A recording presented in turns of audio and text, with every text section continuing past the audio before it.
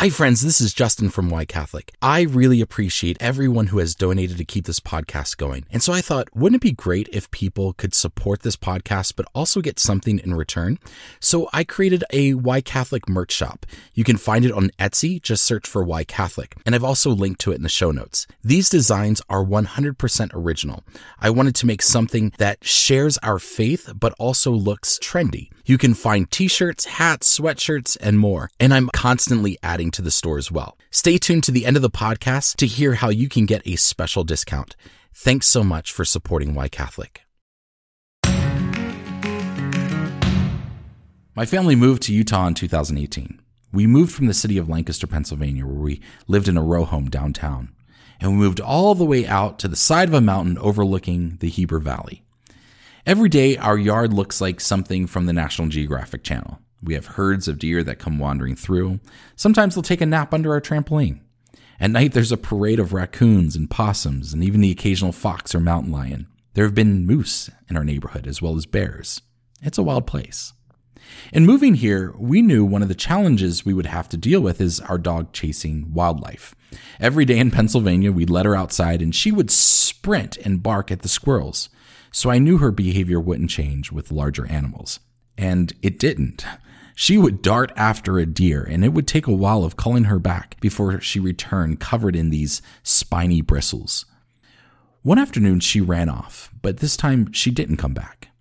My wife got a call shortly after from animal control telling her that she had been picked up and that they were holding her. So my wife made her way to the pound, paid a fine, and picked up the dog.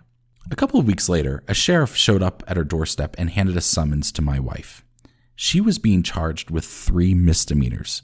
One was letting a dog out in the wild, one was for the dog not having her rabies vaccine tag, and the other was for not having the dog license in the county. You can imagine our shock. We knew there would be a fine when we picked up the dog from the pound, but 3 misdemeanors? And who's ever heard of having to get your pet registered with the county? My wife was terrified when she went to court. The document said that she could go to jail for 6 months. The worst case scenarios were swimming in her head. But after she explained the situation, showed that the dog was up to date with the rabies vaccine, but the tag had fallen off, and that we didn't know anything about needing to register the dog with the county, the judge dismissed the charges and gave her leniency. Hi, this is Justin Hibbard, and you're listening to Why Catholic, my podcast about the what and why of Catholicism. We've been in a series on the doctrine of salvation. Starting in episode 43, I focused on how the sacraments are the conduits of God's grace. In episode 44, I talked about how Catholics think of salvation not as a one-time event, but as a continual process.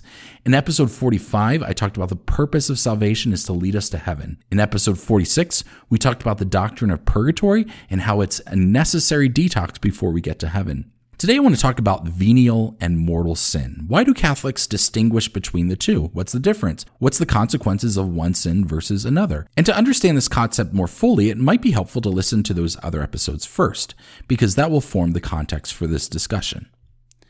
Now, the best analogy I can give for why Catholics distinguish between mortal and venial sins is our legal system in the United States.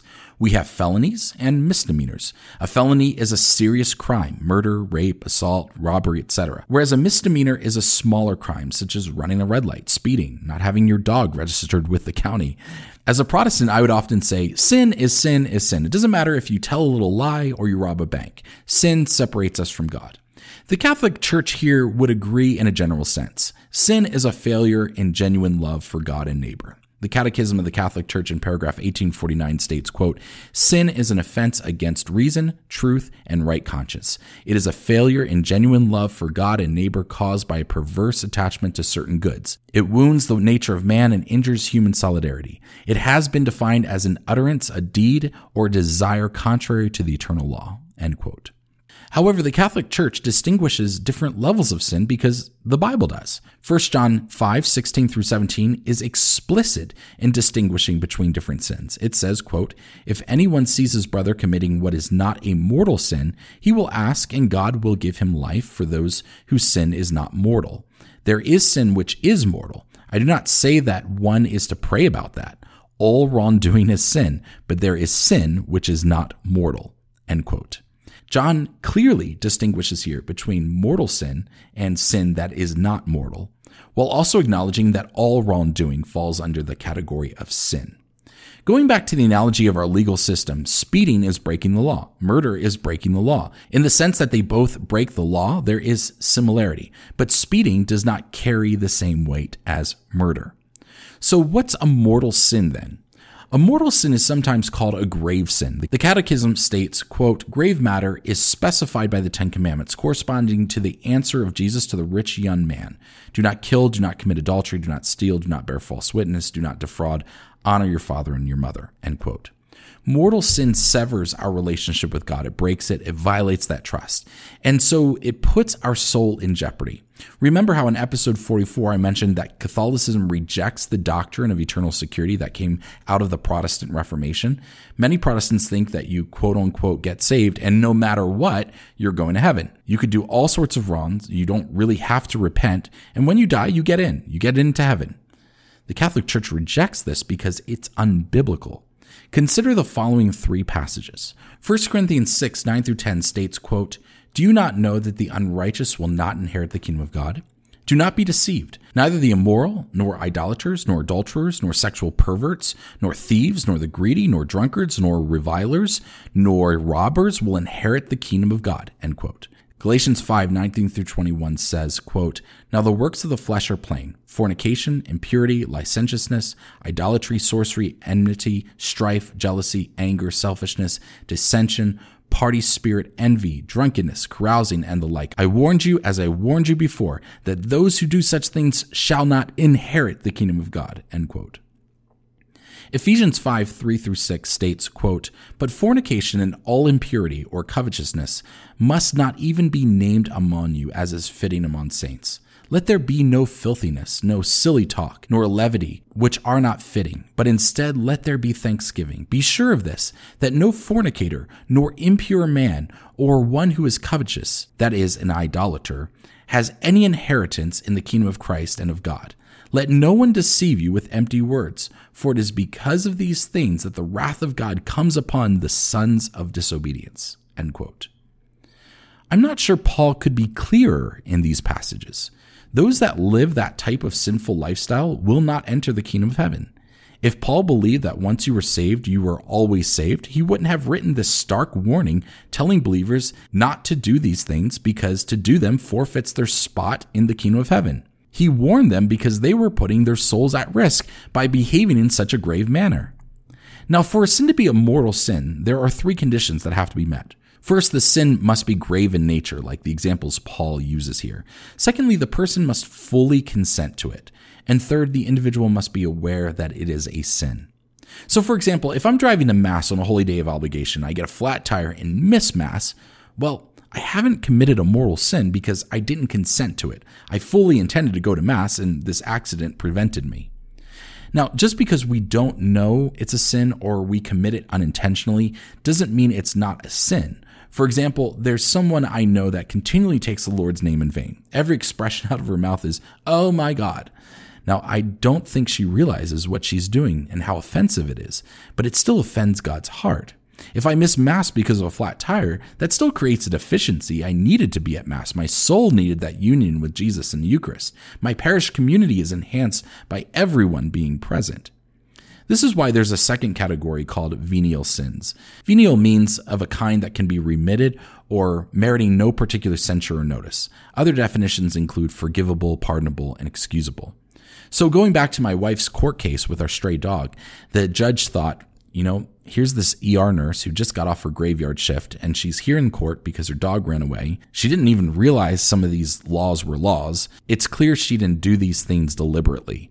There's no sense upending hers and her family's life for this mistake. And so he dismissed the charges. Romans 3:23 says, quote, all have sinned and fallen short of the glory of God, end quote.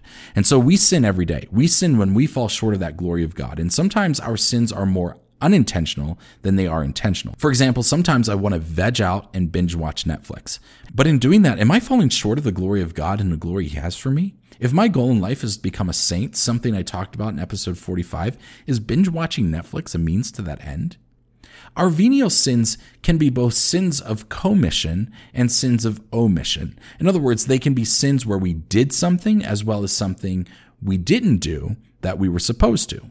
When I neglect someone in need or don't prioritize my prayers, those are sins of omission. It can be overwhelming to think about how much we sin intentionally as well as unintentionally, how much we fall short of the glory of God. But here is the good news. There is no sin too big for God's mercy. You can't out-sin God's forgiveness.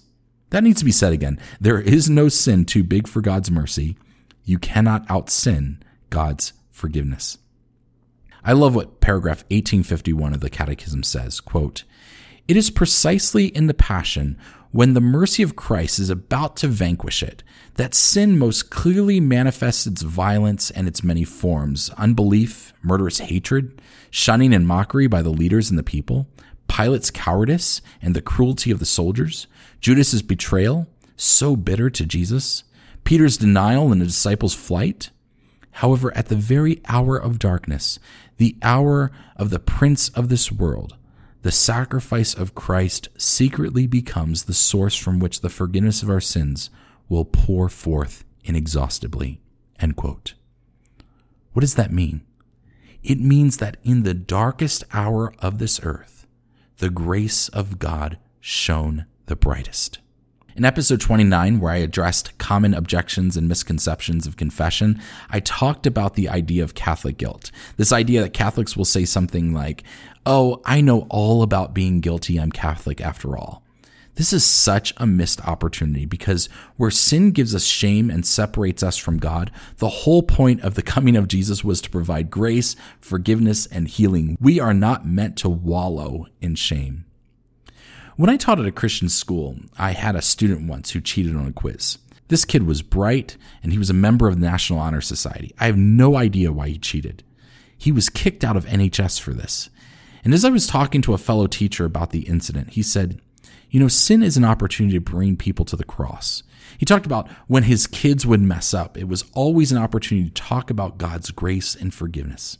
I love that perspective. In a previous episode, I mentioned how one priest I confessed to, after I've shared all the sins I've committed, says, "Great, let's give thanks for this opportunity to experience God's forgiveness."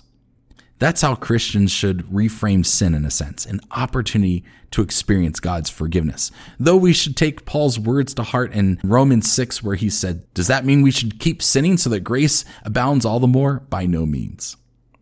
Every Mass begins with a confession of sin. We acknowledge that we've missed the mark. We say, quote, "I confess to Almighty God and to you, my brothers and sisters, that I have sinned in my thoughts and in my words, in what I have done and what I have failed to do, through my fault, through my most grievous fault.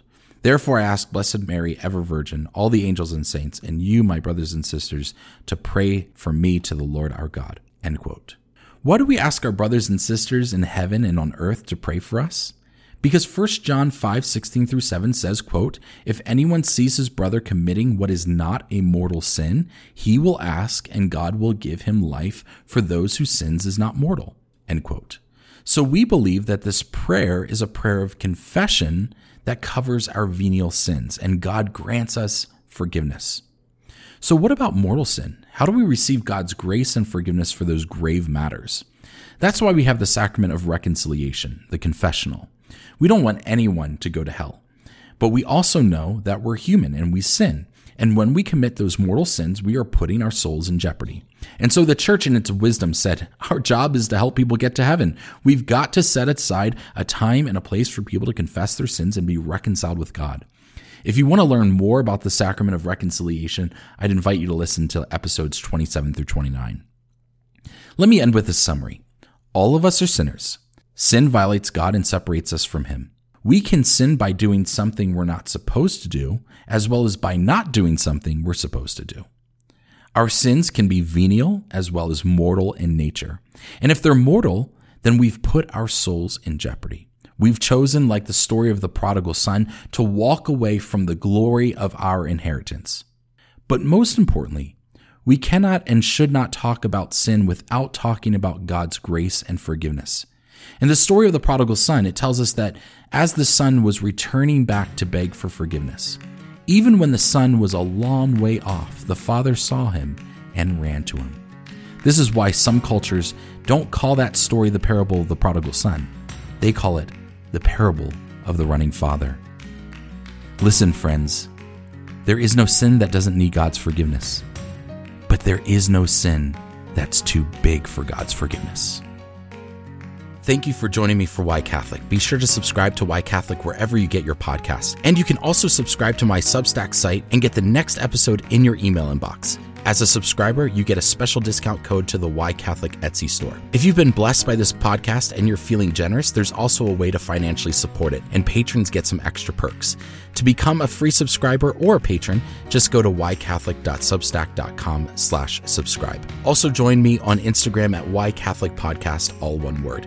Thanks again for listening. My name is Justin Hibbard, and this is Why Catholic. God bless you.